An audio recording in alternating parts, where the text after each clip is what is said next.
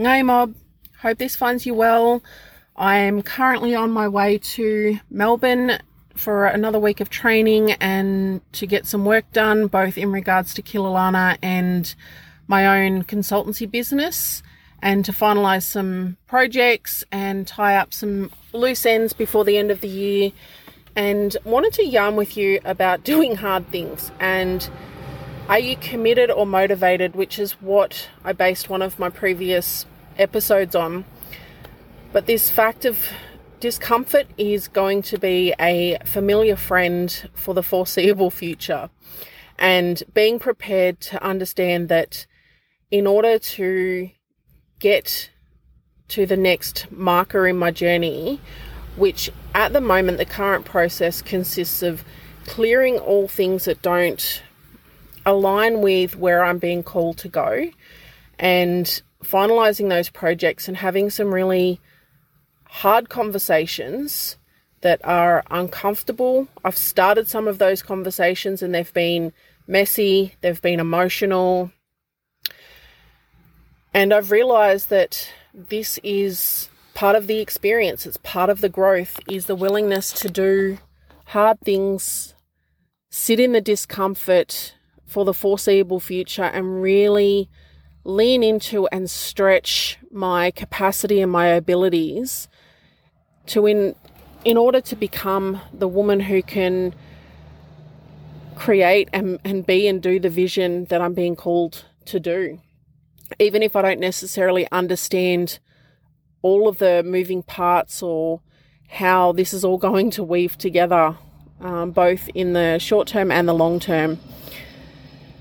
And for me, that journey to black belt now is really going within and looking at my journey and understanding what are the gaps in my abilities and my capacity to deliver on the things that I'm doing, the roles and obligations that I hold, but also the things that I'm wanting to do, desiring to do, feeling called to do, and having a really good, long, honest look in the mirror and being with myself and looking at who I've been this year. And I did a post on LinkedIn about it.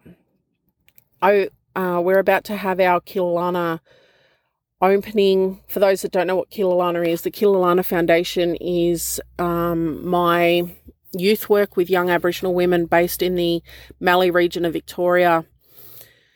And I started this program while I was pregnant, while I was working full-time in 2020, and I've been doing this work since I was 15, and Killalana's existed in some different iteration since then.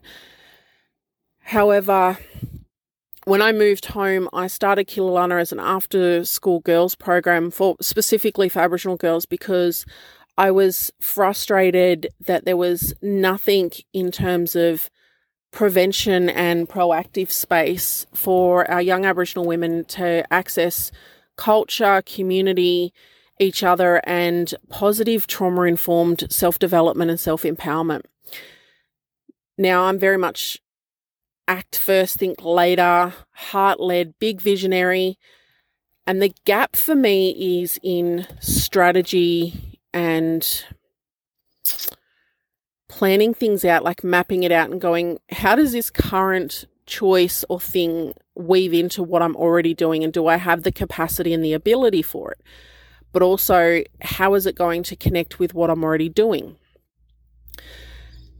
And I've learnt a lot in the last 2 years of doing what I'm doing, and I've been working with staff this year. I've been working with governance and so many other factors, and Killalana has grown bigger than I thought it would. It's definitely a need and it's definitely a deep love of mine, but its current form has outgrown my capacity and my abilities to serve it well and to lead it well, in that I'm not ready to manage staff in terms of the full-time components that I have been, and I feel like I know that I haven't shown up very well in that space in terms of the staff that I do have. growing a not-for-profit and building an organization and all of the things that go a part of that, I don't have organizational skills or capacity, and I don't really have the desire to learn those things at this stage in my life.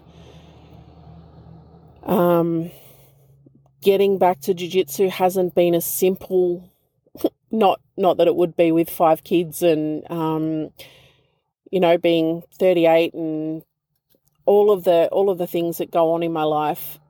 But hasn't been as straightforward as I'd hoped it would be in terms of even just getting to the mats twice a week. Other things have gotten in the way of that.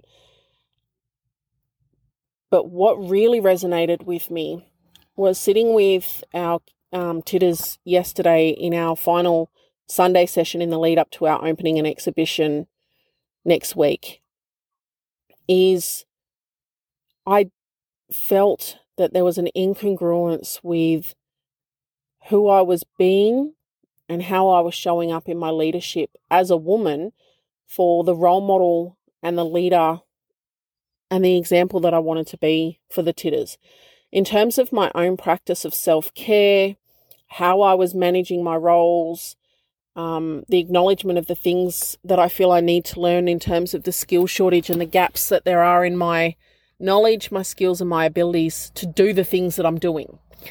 And the fact that there needs to be a change in the current shape of what I'm doing and how I'm doing it, so that I can actually create the space to learn those skills, grow that experience, and have those abilities and the capacity to do things with the skill and the respect that it deserves, because I'm working with young people.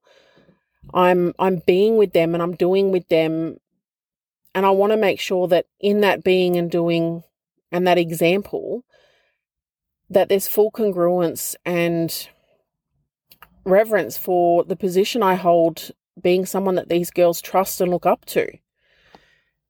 And that was a hard thing to sit with. It was a really hard thing, and it created more than a bit of discomfort. Some of it caused a lot of pain.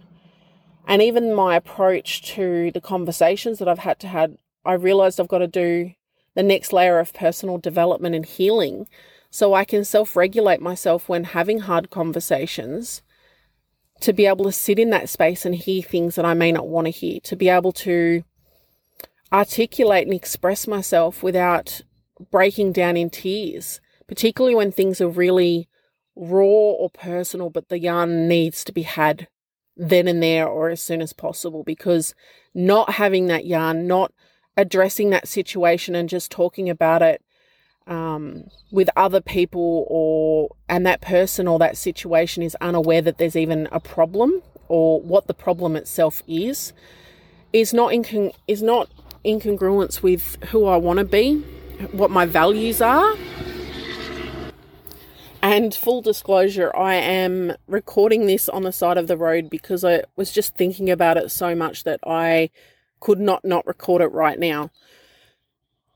So for me, sitting with what are the hard things I'm going to be doing and that are required of me to prepare and clear the things that no longer belong in my life for this next chapter that I'm being called to write. And I can't necessarily go into the detail of that yet because it's something that I'm figuring out. It's a journey that I'm walking to better understand what it is that I'm being called to do or where I'm being called to go. The spaces that I'm currently occupying, the things that I've learned, and just being called to be in this space right now to understand the chapters that have been, the chapter that is, and the possibilities that could be, and weaving those stories together so that I can move forward and become the woman I know I'm being called to be, that I desire to be, and that I can be. So this sitting with hard things is literally causing physical symptoms, and it's one of the fucking hardest things I've done, and I've done a lot of hard things. But sitting with myself and looking in the mirror and acknowledging that I'm not being or doing my best is hard, but it's so worth it, because I know that ignoring it causes self-harm, it causes mental illness, and for me, most importantly at all, it causes harm to those that I love and that I work with or look up to me. And that's one of my protocols for how I show up, is to do no harm. And a promise that I made to myself that my kids wouldn't become a victim of my trauma and dysfunction. And when I realized and I started exploring and reflecting on the year that's been, who I've been, the things that we've done, learnt, and what that means, realizing that I haven't always done the best I could or shown up in the best way was hard. Was I aware of it 90% of the time? At the time, no. But afterwards I had a gut feeling, but there was 10% of the time where I had that gut feeling and this knowing, and I chose to go ahead anyway, whether it was from overwhelm, a trauma response, or just not knowing or having the capacity to do differently. And I've realized that it's about meeting myself as I am in those moments and being able to make decisions or choices from the new self. So it's meeting my old self in old situations or moments when I would make an old choice and choosing and being able to do differently. That's where I'll create momentum. That's where the change can happen. But I've realized in order to be able to do that, it's going to require me to accept the discomfort, and doing hard things are going to be a part of my future forever. But in this current chapter, it's going to be a lot of the experience, a lot of the time, because I'm doing things I haven't done before or doing them in a way that I've never done them before. And having the courage to acknowledge that I'm out of my depths, that I haven't been the leader or the woman that I've wanted to be, that I can be because I've stretched myself too thin. I'm doing too many things and I'm not doing a lot of them well. And a lot of this accountability is coming because being with the girls yesterday made me look around and just appreciate the power of them being together and the work that we're doing. And also having the courage that I'm not being the woman I want to be, the woman that I can be or need to be in that space when I'm in that space, but also when the girls are watching me outside of that space, when my own kids are watching me, and the ripple effects of that and the potential for harm when I'm not living in that congruence and that resonance. So there's going to be a lot of healing that's coming up. There's going to be a lot of challenges about sitting with myself and taking responsibility, like deep responsibility. And also, I'm ready for this. I'm ready to be guided. I'm ready to do the work. I'm ready to learn, and I'm ready to show up. And that means just not stopping things, but shifting how I'm doing things and who I am in those roles so that I can weave them together with the integrity and honouring of each role and each process for what it can be, and also accepting it for what it is in this current chapter and being able to communicate that and articulate that. And this will lead into a yarn around when a woman becomes her own purpose, she becomes the change that she wants to see in the world before she can do the change that she wants to see in the world. And that's definitely the case for me in this current situation, is having the courage to actually acknowledge that I need to become my own purpose and do my own purpose in order to be able to lay the foundations to be and do that purpose for other people and the vision that I have for the change and the impact that I want to have in the world.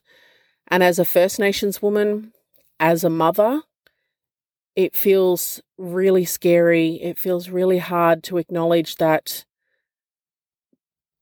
in order to do the things I want to do for my family and community and the impact I want to have, I need to become my own purpose for the foreseeable future, to heal, to grow, to develop, to become the woman that I know I can become, to self-actualize my own potential and possibility to create the space to experience the things I need to experience, to grow the skills that I need to grow in order to become the woman that I need to become to do the things I want to do, to be the mother that I want to do, to be the entrepreneur, the leader, the athlete. All of the things I feel called to do can only become possible in this next chapter when I become my own purpose. And that's as scary as fuck, because it's not socially acceptable. It's not the done thing, but it's the thing I need to do in order to actualize myself, in order to be able to alchemize the skills and the experiences that I have so that I can amplify the power and the impact of my being before my doing. So here's to doing hard things. Here's to embracing the discomfort and leaning into nurturing the capacity and the abilities of what's to come. Big love you, mob.